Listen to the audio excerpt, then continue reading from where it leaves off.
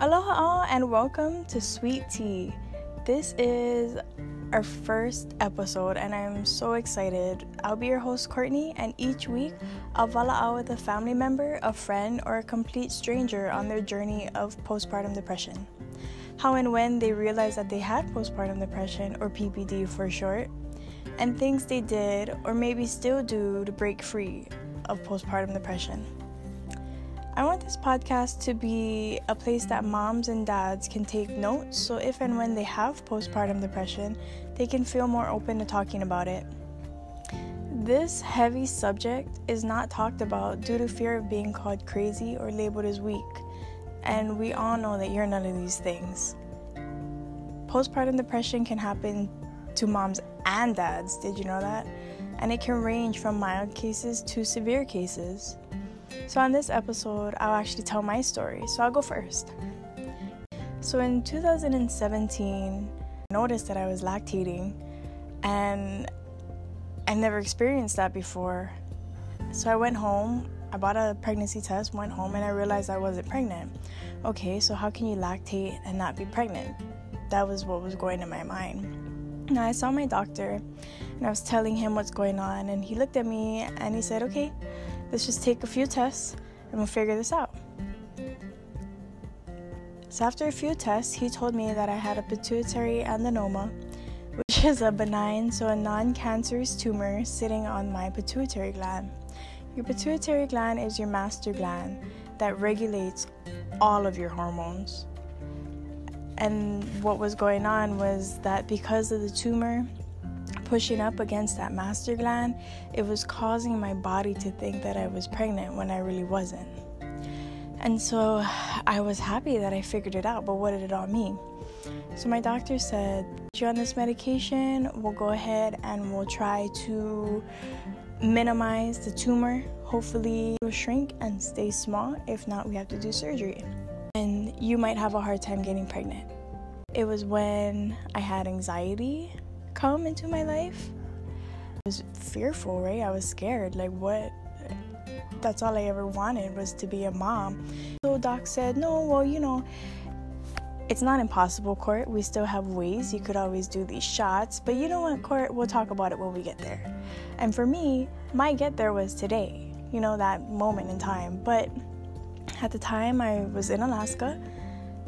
I wasn't with the person that I loved. And I was away from family. So that's not what I wanted. So life goes on, I take my medication, my body starts to regulate, the tumor starts to shrink. I reconnect with Sam, who is now my fiance, we reconnect and we get pregnant. And I remember I'm looking at the stick at like 4:30 in the morning, like 3 in the morning. And I'm looking at it and I'm just like, this can't be real. I don't know what's going on, right? So I tell Sam, and of course he's excited. I'm excited too, but fear comes into play. What happens next? I don't want to be the reason why this pregnancy doesn't work out, right? So that's all going into my head. Do I talk about it? No. Am I afraid? Yes. So we go to the doctor and take a test. Positive. Okay, still not in my head that I'm pregnant. We go into an ultrasound, and then I see baby, and I get more fearful. Of course I'm excited. I'm bouncing off the walls, but I don't know what's going through my head. Is this going to work out? I'm a high-risk pregnancy, right? Because that's what doctor said, is that I would have a hard time getting pregnant. So I'm pregnant now without any help, thank God. But that puts me in the category of being a high risk. So the doctor said, Court, relax, but I need you to know that you cannot lift any more than 5 pounds. Okay, doc. Boom. More fearful. If I go home and I lift a pack of water, is something gonna happen, right? That's the anxiety kicking in.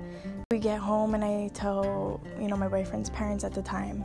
And of course, we're all going through a pandemic because coronavirus hit. Well, when I met Sam, I was living in Kona.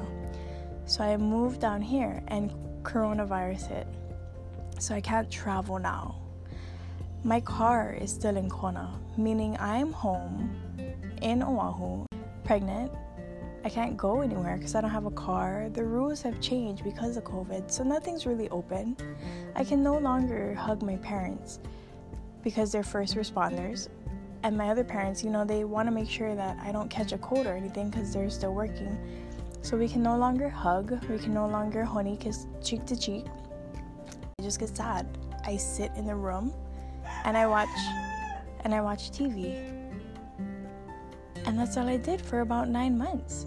And it sucked, Everything is good, baby looks good, court reminder, don't lift anything, be careful. Kind of sucked for me was, although I was talking to baby every single day, thanking him, for being there, at some points I just thought, am I ready for this baby? Because this is all I ever wanted. Is he gonna like me? That's where kind of depression kind of kicks in, shoot, what if this kid doesn't like me? But my pregnancy was just amazing. Everybody was helpful and whatnot. So we get to the final stages. Still, nobody can come in with me for ultrasounds. I remember going to my second to the last appointment, and Doc saying, "Okay, Court, before I go and check you, if baby doesn't come out, what's your plan?" I said, "Well, Doc, I'm furloughed. They're cutting my medical at the end of this month, so September 30th, they're cutting my medical. This child needs to be out by September 29th just to make sure." And so she said, "Okay, Court, well, we have to induce you tonight." And I said, wait, what does that mean? I don't know anything about giving birth. It's my first baby. Everything's going in my head. She said, "Baby doesn't have enough water in his bubble, so we're gonna have to get him out." And then I just remember thinking, holy crap, this is gonna happen. Oh shit. But I go to the car and I look at Sam and I'm like, "Hey, we gotta go home and pack." And of course, he's all excited, we're all excited, but in the back of my head I'm like, holy shit, this baby has to come out. There's no more water in his, in his living space. We have to go. We get to the hospital at 9 p.m. to get induced. We sit there and we sit there and we sit there, and we don't get a room until 1:30 in the morning. And I'm just so pissed because Doc told me we have to get him out. Why isn't he coming out right now, right? I don't have my hospital room. I'm not in a bed. What the heck's going on? So we finally get into the room, and I can just remember telling them, they're hooking me up to everything, and they tell me, "Okay, Court, you have to put in a catheter, this and that. What's your birth plan?" So I say, "Okay, well, I want to go ahead and use, they have a little bar that's attached to the bed. You can actually hold on to that, and have gravity, kind of like a squat down on the bed, have gravity push baby out. You can do all these kind of things." So I was like, "Okay, I really want to do that." The contractions starting to come, and baby is so comfortable where he's at. He doesn't want to come out. And I'm just like, dude, these contractions, they're not fun, right? I mean, I never thought they were fun. I thought I could handle it, right, mama bear? But I couldn't handle it at all. This kid was clinging on to the insides of my stomach, and he did not want to come out. So I told them, "I need the epidural. "Oh no, Court, we'll try and do fentanyl, if I'm saying that correctly. Second round." I'm like, "Oh, Doc, okay, I believe you. I trust you, whatever." So she gives me the fentanyl. It doesn't work. I don't feel any medication. I don't feel that good feel like I had the first round. I'm looking at her and I'm saying, "Doc, I need the epidural right now. I need it right now." And she's like, "Hey, Court, we have to wait for the medication to, I need it right now." She finally was like, "Okay, cool, we'll do the epidural." So Sam leaves and the anesthesiologist comes in, this tiny little lady. I didn't feel any pain. Once it settled in, I was just frozen from my hips down. And I remember my doctor coming in and saying, okay, new birth plan. And I was like, what do you mean new birth plan? She said, well, Court, you can't be on your legs.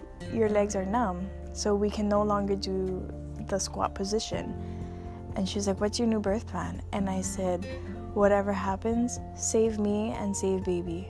So I didn't realize that when you get the epidural, because nobody tells you these things, right? Nobody tells you unless you really ask. But then, of course, you don't know what you're asking because if this is your first baby. The epidural shakes uncontrollably.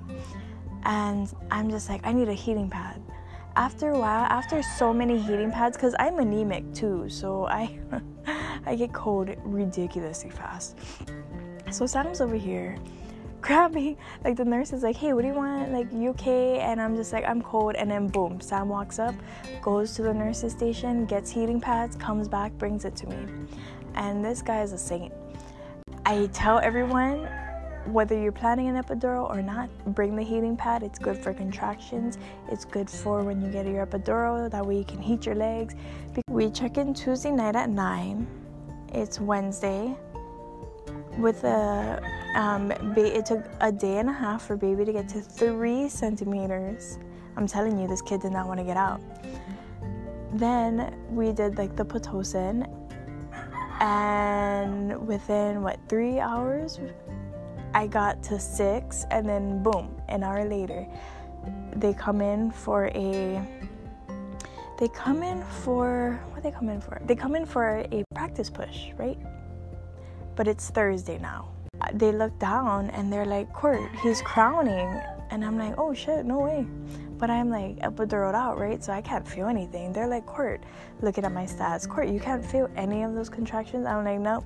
Like, you know, I'm on cloud 9. I don't feel nothing. And so they're like, okay, we gotta get the doctor.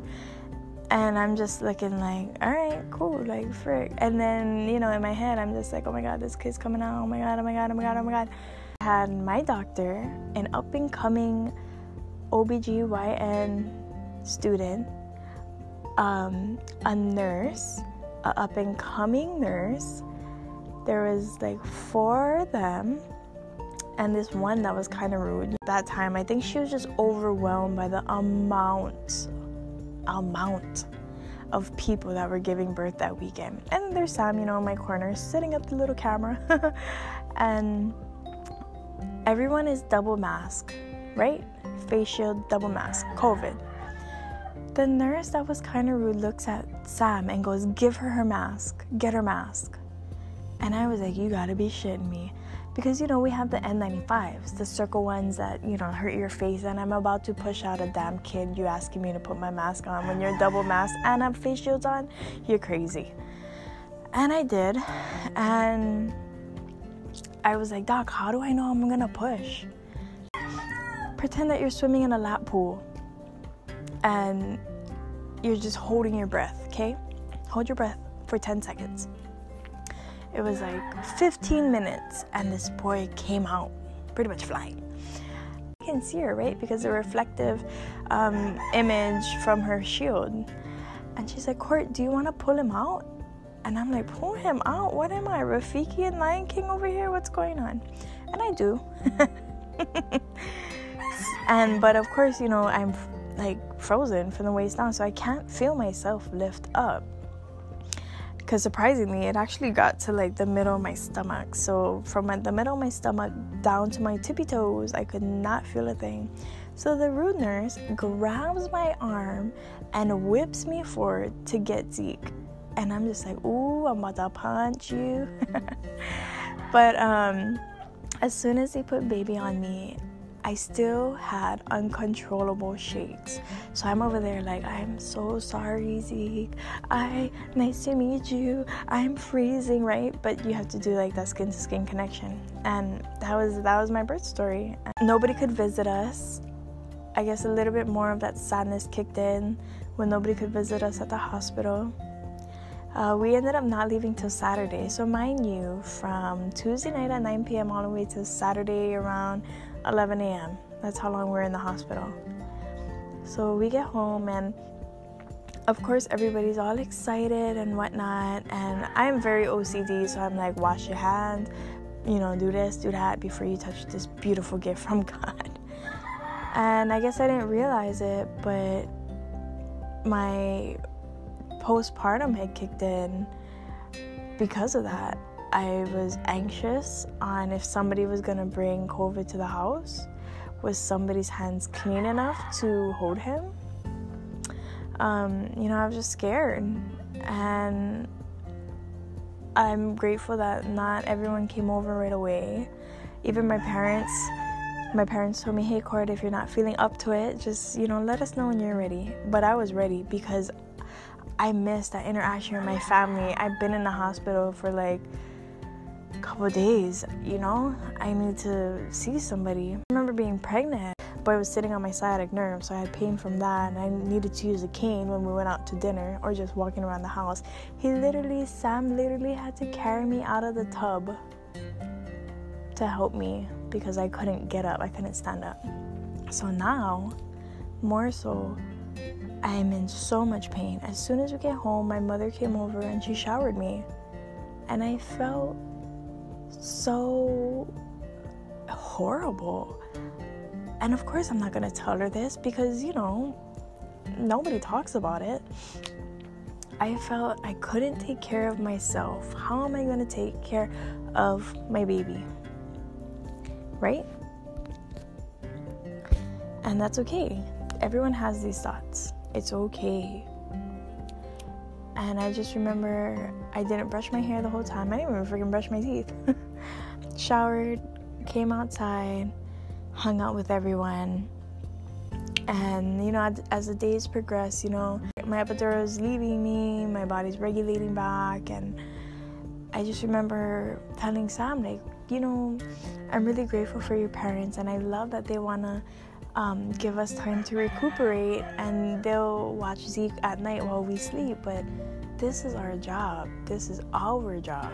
And I brought Zeke into the room, and I just remember Sam's mom coming in at like 4 a.m. just to check on us, right? But baby was crying, but I'm so tired that I don't hear him crying. And Sam goes to him and he's like, I need to take him walking. I need to take him outside, is what he said. I need to take him outside.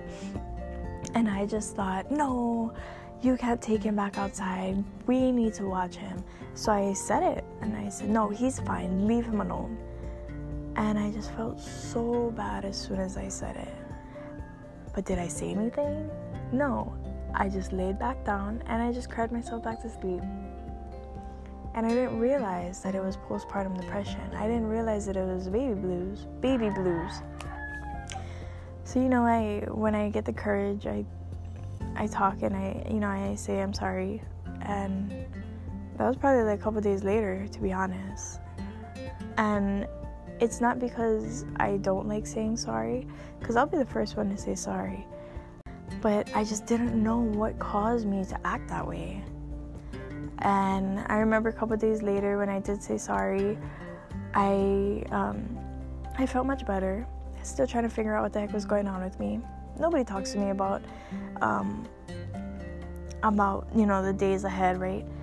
And I just remember I'm still sore down there. So I go for a walk around the house, doing my daily chores, trying to get back into habit. And I just remember breaking down so bad because I had irritated a stitch and it hurt. And I cried so hard. And Sam was just so sweet. And he said, what are you doing? That's him being sweet. What are you doing? Go sit down. Go lay down. Relax. You're not supposed to do anything anyway. And, I'm very blessed. My case of depression was extremely mild because I have the help. I really have amazing help. And I just don't know what I would do if I didn't have help. So this is actually why I made this podcast. That way a ton of you out there can talk. You can come to me anonymously. You can tell me your name. It doesn't matter. I just need you to talk.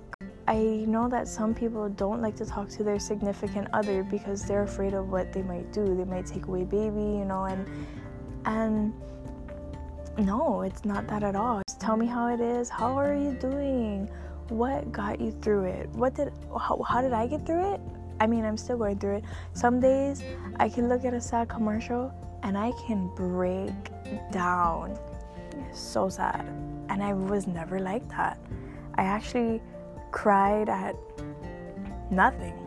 I was cold-hearted back then. But all these different hormones and whatnot, right, just takes you to a different place. But nobody talks about it for the fear that they just get looked at wrong. And that's why this dark subject needs to be brought to light. There needs to be more awareness for postpartum depression. So please definitely come and talk to me. That way others can take notes. Hey, you did that? Oh man, I did that the other day. Man, is that what postpartum's like? Let me take that note down. That way if it happens again, I'll know that it's postpartum depression and I can express myself in another way. So that's really, really why I want to talk about this subject. How did you get through it? What did you do? But I'm going to tell you this. Get up and take a shower. Do small things first. Get up. Get out of bed. Do tiny things in your daily life to get you out of that depression. Just go brush your hair. I'm going to tell you, man, those simple things to do actually helped me. Because I didn't brush my hair for like a whole week, right? Because I was just like, okay, cool, I got to take care of this baby. I don't have time for myself, which is totally wrong. You should definitely have time for yourself first. Because you got to take care of yourself first. That way you can take care of baby. And please, dads, come and talk to me too. You see what we're going through. You don't recognize the signs. Or maybe you do see the signs, but you don't recognize that it is postpartum depression. Come talk to me. That way we can just get that weight off your shoulder, So yeah, I am Courtney. This is our first amazing episode on Sweet Tea, and I just can't wait to hear all of your stories, Have a good one. Aloha.